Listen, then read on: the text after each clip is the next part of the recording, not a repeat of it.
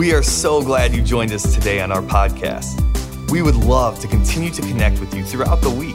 And to do that, you can check us out at substancechurch.com or on social media by searching @SubstanceMN or Substance Church. Thanks for joining us and enjoy the message. Well, what is up, Substance? Make some noise wherever you are at. You made it to church. Man, you guys look good. Come on. Can I have everyone here at Northtown just help me join? Just welcome everybody in downtown, West Side, Monterey. We love you, and all the churches joining us from all over the place for our sermon series. If we haven't met yet, I'm Pastor Peter Haas from Substance Church here in Minneapolis. And of course, today we're going to have some extra fun because we're going to be talking about a little topic called joy. Now, about 10 years ago, I wrote a book, a little comedic book. I actually wrote a couple books before this book, but they were so lame, nobody read them. So I kind of changed. They were a little too nerdy, my books before it, and so I thought I'm going to try to do a little bit more like comedic spiritual growth. And it was, of course, this little book, you might recognize it. This is the old school cover. This is the new school cover. Old school, new school, old school, new school, old school. And here's the deal. I didn't expect it to take off when I wrote it, because ultimately I was kind of a no-namer, but I thought, let's just try something new, a little bit more comedic. And of course, like every artist, if you're like me, if you're an artist, you know how it is. The moment you finish your art, you're like, it's beautiful. And then you're like, I hate it. You know what I'm saying? Like you kind of go back and forth. Nothing's ever done. There were a lot of things I wanted to change about it over the last 10 years. But you move on to new things. Well, I felt like the Lord, especially after 2020, I felt like the Lord was like, Peter, I think it's time for a whole new generation to get a pharisectomy. And you need to re-release a 10th anniversary edition, revised and expanded. And originally, you have to understand, the thesis of the book was just to help Christians experience more grace and more joy. And in turn, once they experience more grace and joy, they're going to extend more grace and joy in every conversation, in every relationship. Whether we agree with people or not, you can give them dignity, grace, and joy. Did you know that? Okay, acceptance and agreement are two totally different things. And you don't have to agree with people in order to accept them, show them life, show them love. And how many of you think grace and joy are more relevant than ever? In our culture, there's a famine. Even in Christian culture, there's a famine. And so I updated the book with a few extra chapters with extra humor, but also revised and expanded. I think you guys are really going to love the updates. And so we're going to be doing a series on this. And by the way, if you're out there and you hate reading books, I wrote it for people that hate reading books, okay? I got you. No, how many of you could just use a little more laughter, a little more joy? I don't know about you. I could use a whole bunch more. And part of the reason why joy is so important, not just to me, but to the scriptures, to the Bible, is because joy is one of the preeminent symbols that you are in sync with God, Galatians 5:22. If you don't have joy, you're probably out of sync with the Holy Spirit. I mean, if you do a word study on the word joy in the Bible, it is everywhere. I mean, come on. You could go through the Old and the New Testament. Psalm 16:11 says that in God's presence is fullness of joy. And so if you want to experience God's presence, guess what? It's a natural consequence, a natural outflow. Acts 2:46 says that the early church met with joyful and sincere hearts. It's what they were known for. Christians were known for joy and sincerity, okay? Acts 14:17 says that we serve a God who fills our hearts with joy. Romans 15:13 says that God fills us with joy as we trust in Him. It's almost impossible to read the New Testament without coming upon this word over and over and over and over and over again. Righteousness, peace, and joy in the Holy Spirit. Against these things there is no law, the Bible says. I mean, in other words, they're the most important things. And so then why does it feel like so many Christians look like they're sucking on lemons all the time? What is it? And part of it, I think some people, they spend a little too much time watching the news or on social media, which naturally makes you look that way. But really, when you read the New Testament, I mean, joy was the preeminent sign, attribute of a Christian. And here's the deal, okay? I just want to say this out to those of you who are out there. And you know, whenever pastors like me talk about joy, I think there's always a few people who you feel terrible because no matter how hard you try, you really struggle with experiencing joy. And at this point, I just want to say this as a quick disclaimer. I think it's important to clarify the difference between clinical depression and spiritual depression. Let me just make this little distinction, okay? Clinical depression versus spiritual depression. Clinical is when your body is literally lacking a chemical that most bodies produce. Or maybe your body is temporarily lacking a certain chemical that other bodies produce. And I just want to say this. There's no shame in taking medications for that. It's just like any person. If you have heartburn, you know, you take antacid, okay? There's things that I think it is important for you to understand that, hey, if your body has a deficit, all you gotta do is deal with it. It's okay to admit that your body isn't perfect. My body is far from perfect, okay? And so that's one thing. Spiritual depression is a little different. That can be the result of, oh, you never went to bed last night. You know what I'm saying? Okay, well, that's a little minor thing, but when we're talking about depression, okay? But I'm saying bad choices over time can result in an unmaintained soul, and there's consequences to that, right?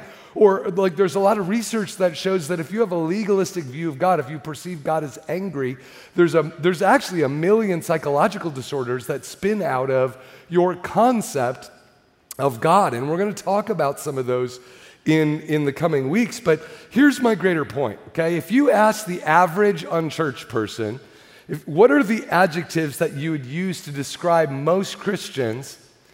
Joy, unfortunately, is not the first thing that would come out of their mouth, at least in the United States. In March 2022 of this year, in March, there was a poll done on non-Christian perceptions of Christians.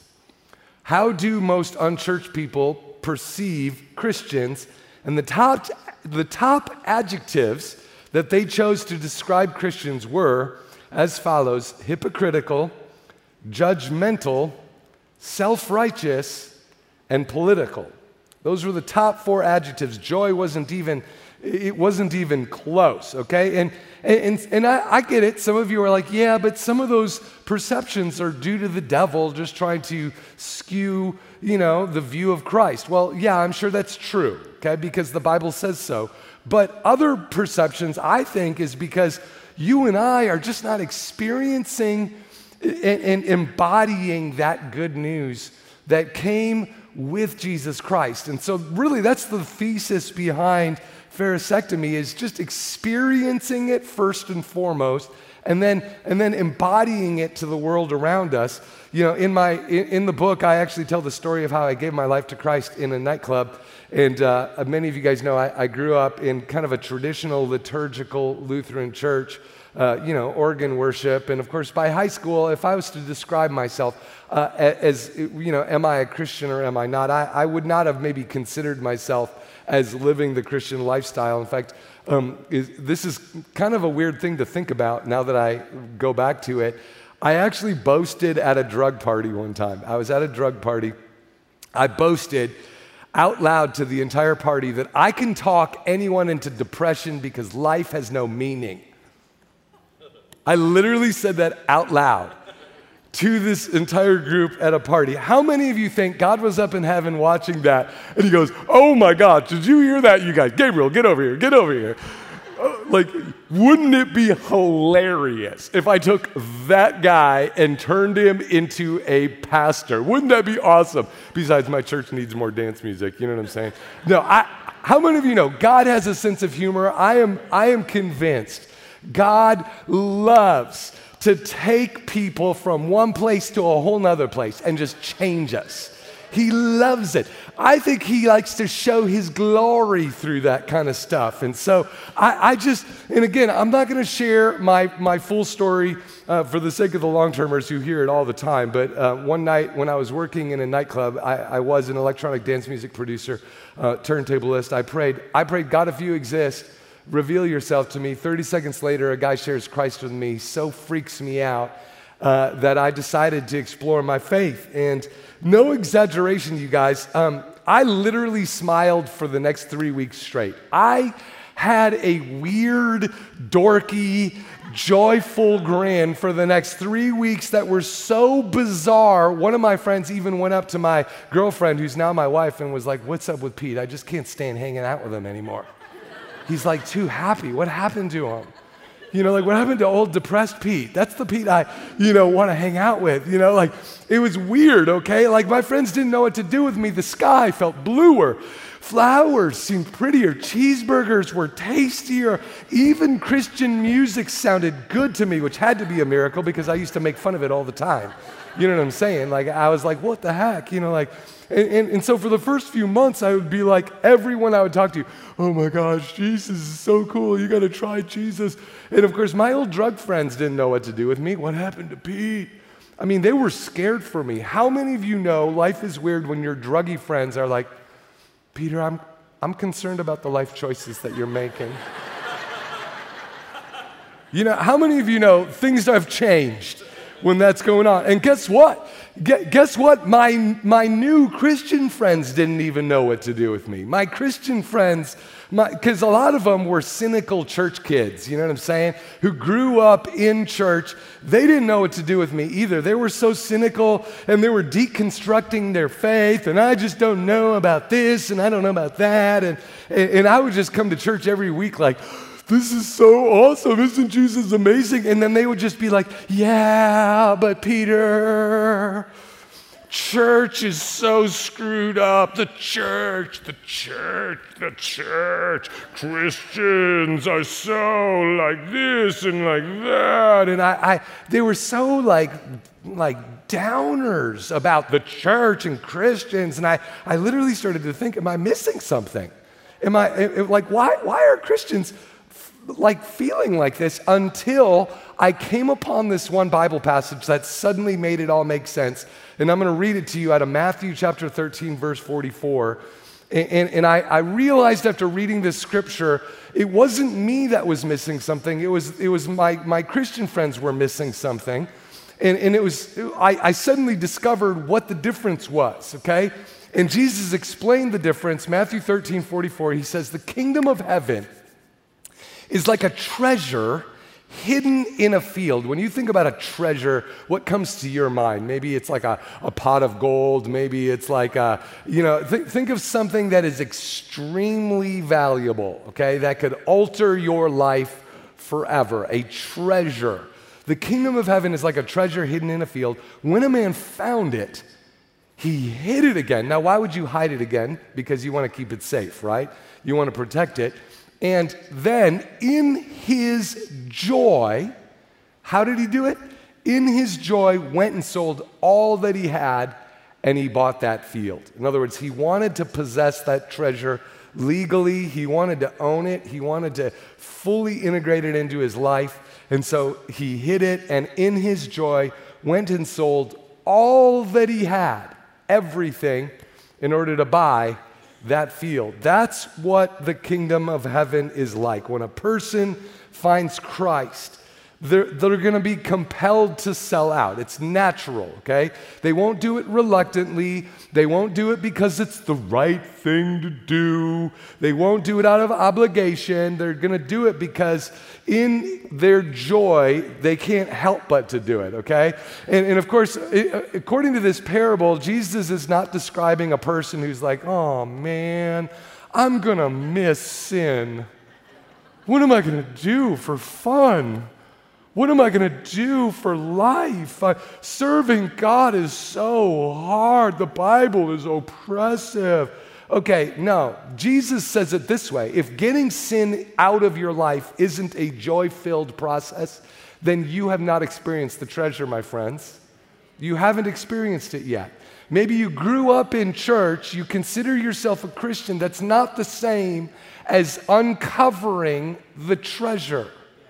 And I want to point that out today because I think there's a lot of Christians who have yet to discover the true treasure of Christianity. I think for a lot of people, their family might have found the treasure and they've told them, hey, there's a treasure that exists and you should seek it.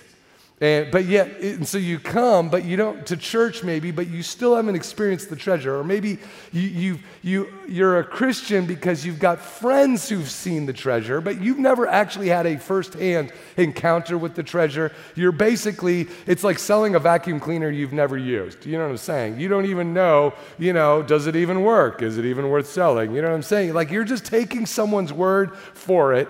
And so of course you're not excited about it. You've never actually experienced it. And so what happens to a lot of people, a lot of Christians, and what I noticed over the years is either they've been mooching off their friends or their family's experience of the treasure, or, hey, they experienced the treasure once, but then they all of a sudden started obsessing about Christians or the church, which will always be imperfect. Come on, somebody. There's always going to be warts on the bride of Christ, okay? That's the church. That doesn't mean that Christ is bad. Are you hearing me? I think a lot of people, their focus is all on the wrong things, and it's easy when you grow up in church to all of a sudden hyper-focus on the problems and miss out on what the treasure is. And so it's getting our focus back on beholding God and who He is and the opportunity we get to live on His earth in sync with Him and with the power of His Holy Spirit. And maybe you're out there, and when I wrote the book, I could not tell you how many people were like, yes, but Pastor Peter, it's not all about joy. It's about the cross. Like, one person literally wrote me a letter. It's like, you're missing the cross of Christ, the sacrifice. Okay, I'm talking because that's how I imagine they to talk. Like I'm reading this letter and I'm thinking, you're like, wow, they have a really low voice. No, listen to this, okay? This is what the Bible says about the cross, and I want to point something out. Let us fix our eyes on who? Jesus, not imperfect Christians or the warts on the bride of Christ, okay? Let us fix our eyes on Jesus, the author and perfecter of our faith, who, watch this, for the joy set before Him, endured the cross, scorning its shame. In other words, He went to the cross. He didn't like the cross, but why did He do it? For the joy set before Him. For the joy set before Him. I want you to internalize that phrase. Why did He endure the cross? For the joy set before Him. You see, when you do something for joy, what does that mean? It means that you're doing what it means that you enjoy something. Okay? Think about it. Now, that doesn't mean you always like the things you enjoy. How many of you know what I'm talking about, right? There's some things that I enjoy my kids. That doesn't mean I always like them. You know what I'm talking about. Okay? You do things for joy. Ultimately, there's a greater joy in it, which is why you do it. Now, why does it matter that Jesus went to the cross for the joy set before Him? It's because the cross is always meant to be accompanied by joy. Jesus did not carry the cross out of obligation. He did it out of joy. You see, the Bible teaches, Nehemiah 8:10, that the joy of the Lord is our strength. It's the very thing you need to carry the cross, to obey the plan of God. You can't do it without the joy of the Lord. You can for a limited window of time, but then eventually you'll burn out and you'll become a cynical church kid. You get the idea. You'll lose it. And yet, the reason why I'm so passionate about this topic is because there are just so many lemon-faced pastors and lemon-faced churches shouting, the cross, sacrifice. And don't get me wrong, that is partially true. I do believe that in the United States, there are not a whole lot of churches that are preaching the cross, that there are a lot of churches that have they've kind of ripped out all the pages in their Bible when it comes to sin, or when it comes to any sort of moral compass. We've lost our compass, and that isn't good either, okay? We do need to continue to tell people when the stove is hot. We do need to give people the compass, otherwise they're never going to get out of the forest, so to speak. At some point, there has to be a roadmap. But that roadmap will come through joy. Does that make sense, everybody? Okay, God's got a calling on all of our lives, a cross with our name on it, but listen, there's joy in that cross if you carry it. But to tell people to take up crosses without the joy set before them, that is unbiblical. Okay, in fact, a gospel without joy is a false gospel. Literally, good news is what the gospel means. And a lot of people, they take good news, the gospel, and they make it mediocre news, or they make it oppressive news. That's a false gospel. For example, a while back, I was at a conference. I get to speak at a lot of different conferences around the United States, and so I get to be in a lot of different places, hearing a lot of different voices. And a while back, I was at a conference that was just in a big arena filled with people and filled with pastors, and they had a well-known pastor who a lot of people buy this person's books and listen to their podcasts. I'm not going to name them, but the entire time at the conference, they just kept shouting the cross, without any joy whatsoever. And you could see in the audience, it literally sucked all of the joy out of the audience. It was like everybody started out really like positive and clapping and excited. And by the end of the message, you could just feel oppression over the audience. Everybody was just so overwhelmed. And of course, for me, it was interesting to watch the room dynamics because as a preacher, I get to see this a lot. And over the years, I've noticed there's been certain messages I've preached where I thought it would like lift people up, and I realized that I oppressed people. And that's weird for me to maybe admit out loud, but how many of you know there's a really big difference between uplifting people with truth and oppressing people with truth? Okay, the difference may seem subtle, but I think it's important for all of us when we are truth tellers to know there's a huge difference between uplifting people with truth and oppressing people with truth. And we're going to unpack that in detail in the coming weeks. But I could see the entire room had just kind of lost all of its joy. And so I'm always asking myself the question, does my message make a point without making an enemy? Can I make a point without making an enemy? Every now and again I can't, but again, if my goal is to actually help people, there's a huge difference between transforming pain and transmitting pain. Unfortunately, a lot of Christians don't know the difference between those two things. And so the difference to you might sound like semantics, but actually it's the difference between the kingdom and the kingdom of heaven and the kingdom of darkness. Even James 3:17 says wisdom from heaven is pure, peace-loving, considerate, submissive, all sorts of things that unfortunately are absent from our culture. Again, Matthew 13:44, the real kingdom of heaven will cause us to sell in our joy everything we have. And that's why Paul said this. Check this. Philippians 4:14, he says, rejoice in the Lord always. And again, I say, rejoice. I mean, you read Philippians, and again, Paul's in prison when he's writing this, and so this is pretty sensational when he's telling everybody, joy, joy, joy, joy, rejoice, rejoice, rejoice. You just study the word rejoice in Paul's prison epistle, and it's actually pretty profound. Rejoice in the Lord always, and again, I say rejoice. What does rejoice mean? It means return to joy. Joy.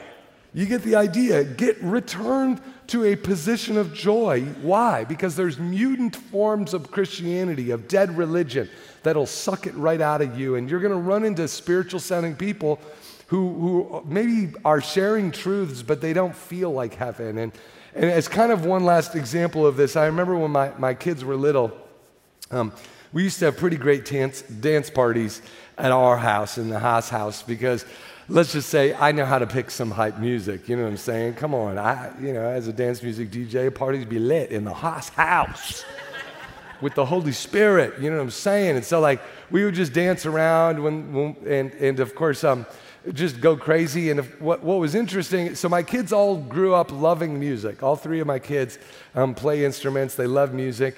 And, in my book, Pharisectomy, I tell the story of when my son, I took my 4-year-old son to a 5th grade band concert, and just to kind of give you a little image of what he looked like when he was 4, he was just a feisty kid, And being the youngest, you got to yell to get everyone's attention. And so, it's just like most, the third born is usually a little more demonstrative. And that was exactly him. And the story I'm about to tell took place on this exact day. My son, for some weird reason, loved wearing a little tuxedo for weeks on end, okay? Which was really weird, because it would get so dirty, you would sleep in it. And so, there comes a point where you just don't fight with your kids. You're like, I don't care. You know what I'm saying? But your firstborn, you fight with them all the time, right? Secondborn, you're like, Thirdborn, you're like, he'll raise himself. You know what I'm saying? He'll be fine. Eventually, he'll get sick of his tuxedo. Well, finally, guess what he wore to the 5th grade band concert? His tuxedo, right? It was perfect. And so what was interesting, so his older sisters were in this 5th grade band concert.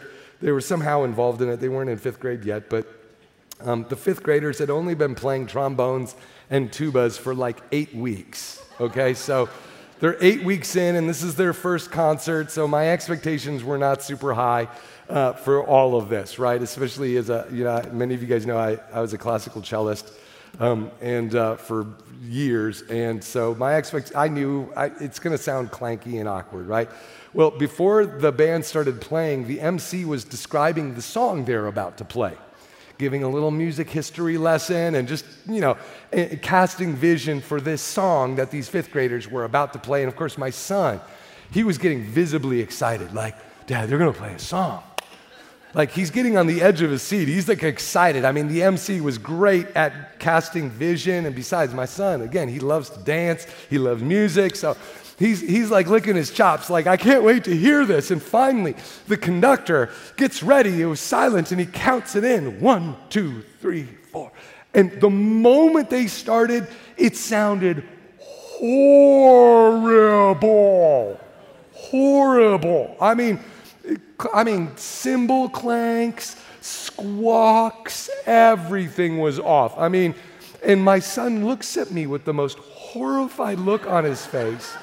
His 4-year-old heart had just been grieved, and he looked at me like, we have been betrayed.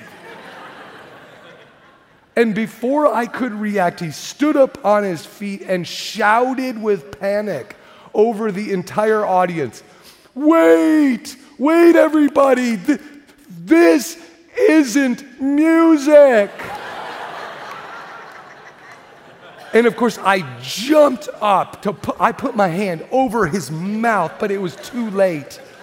The truth had escaped.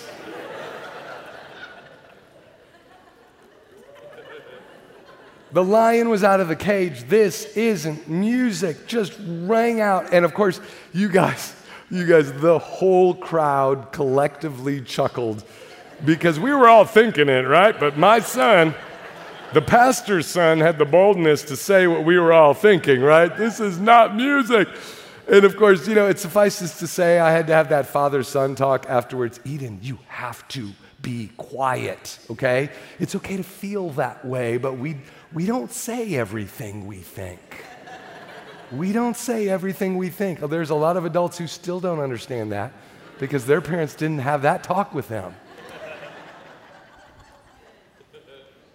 Here's my point.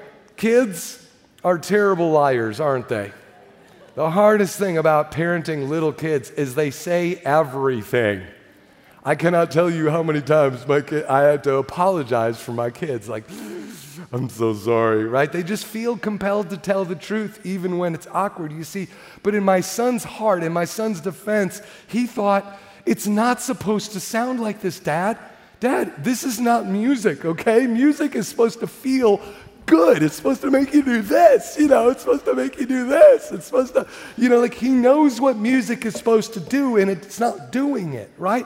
And in a similar way, I think we've all had encounters with Christianity that feel like this. For some of you, you grew up in a mean-spirited church where people beat each other up with the Bible. The way that they impact people with the Bible is by throwing the Bible at people. You know what I'm saying? Maybe you grew up where in a church where the board is always fighting and the pastor's always mean or pastor's always depressed. Or maybe you grew up in, I call them hyper-political Christian homes where like the left-wing agenda or the right-wing agenda was so fused in the gospel.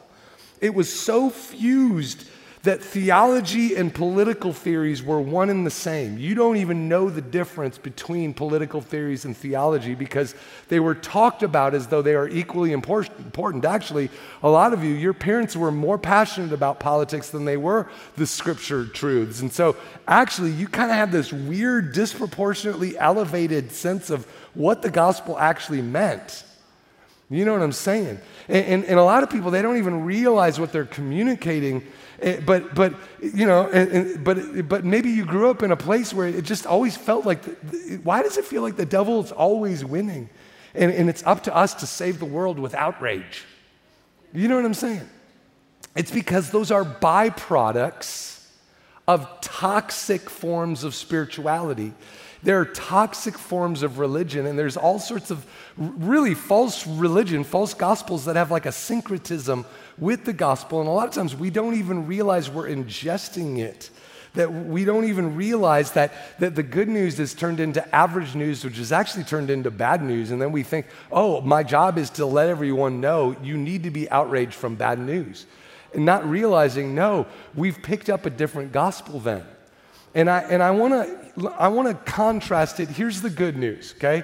Let me just define good news using Titus chapter 2, 11 through 13. It says this, for the grace of God that brings salvation has appeared to all men, right? Glad tidings of great joy, the angels announced, right? The grace of God that brings salvation has appeared to all men. Grace, teaches us to say no to ungodliness and worldly passions and to live self-controlled, upright, and godly lives in this present age.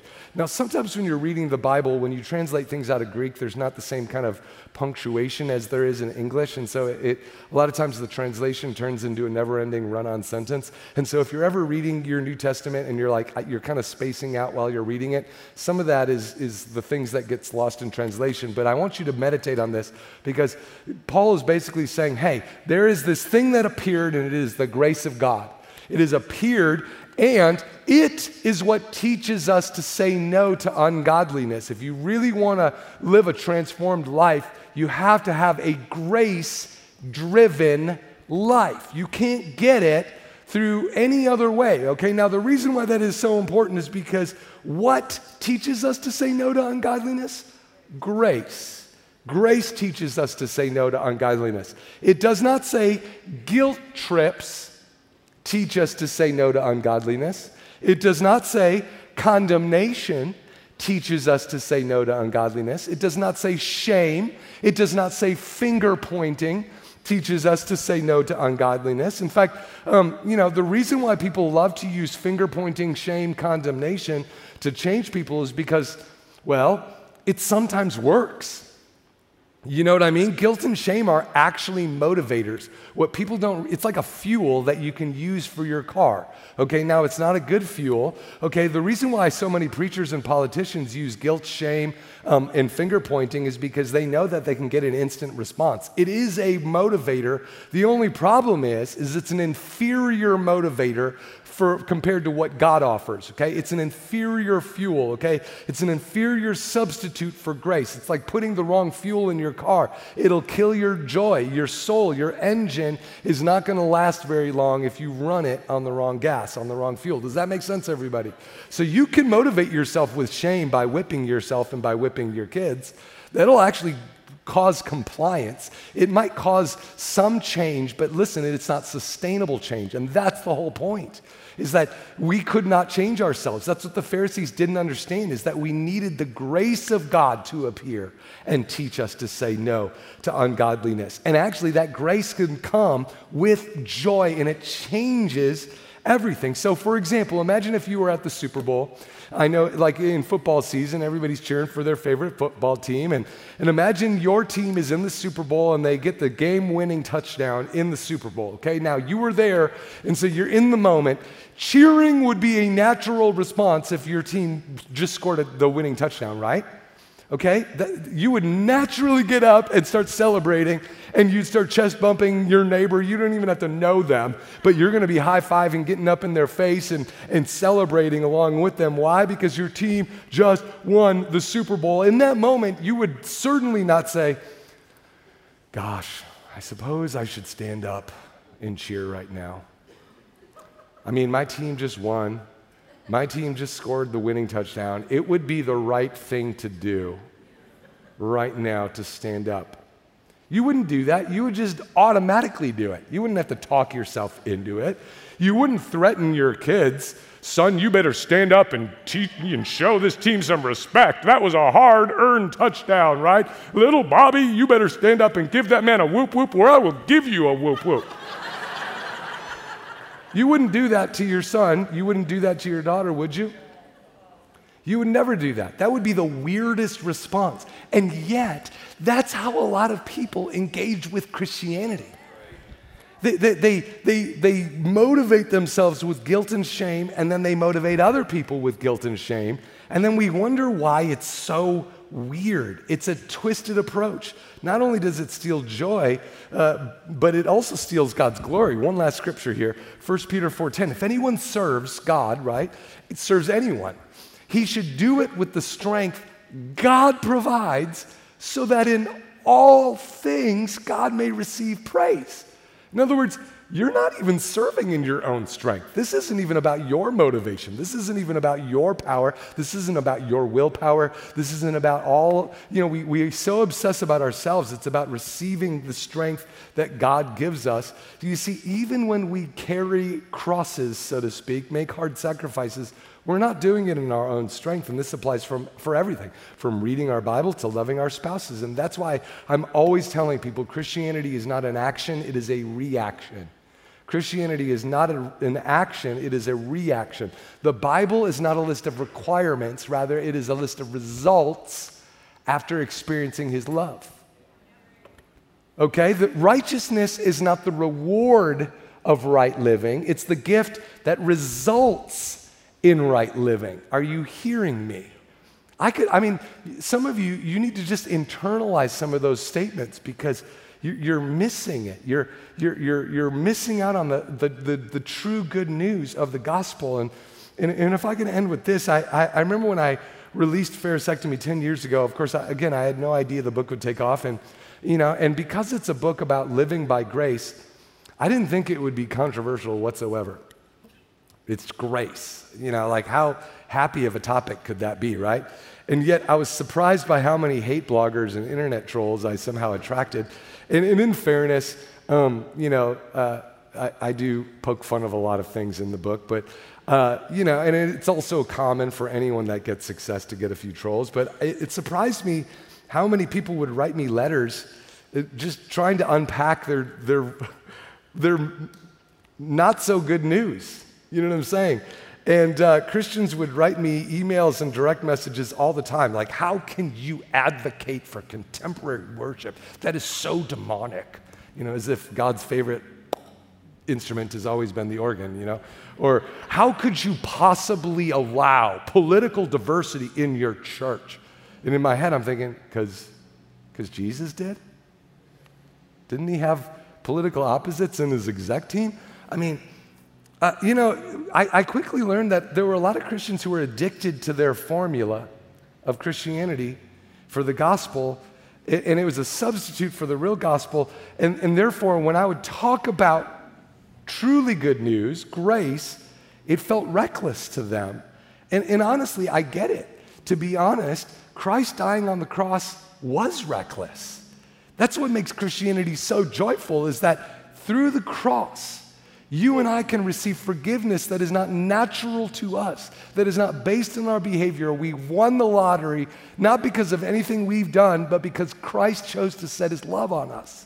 And now we get to have eternity with Him, eternal vocations, And he allows us to use this life as an opportunity to change how we experience eternity. How cool is that?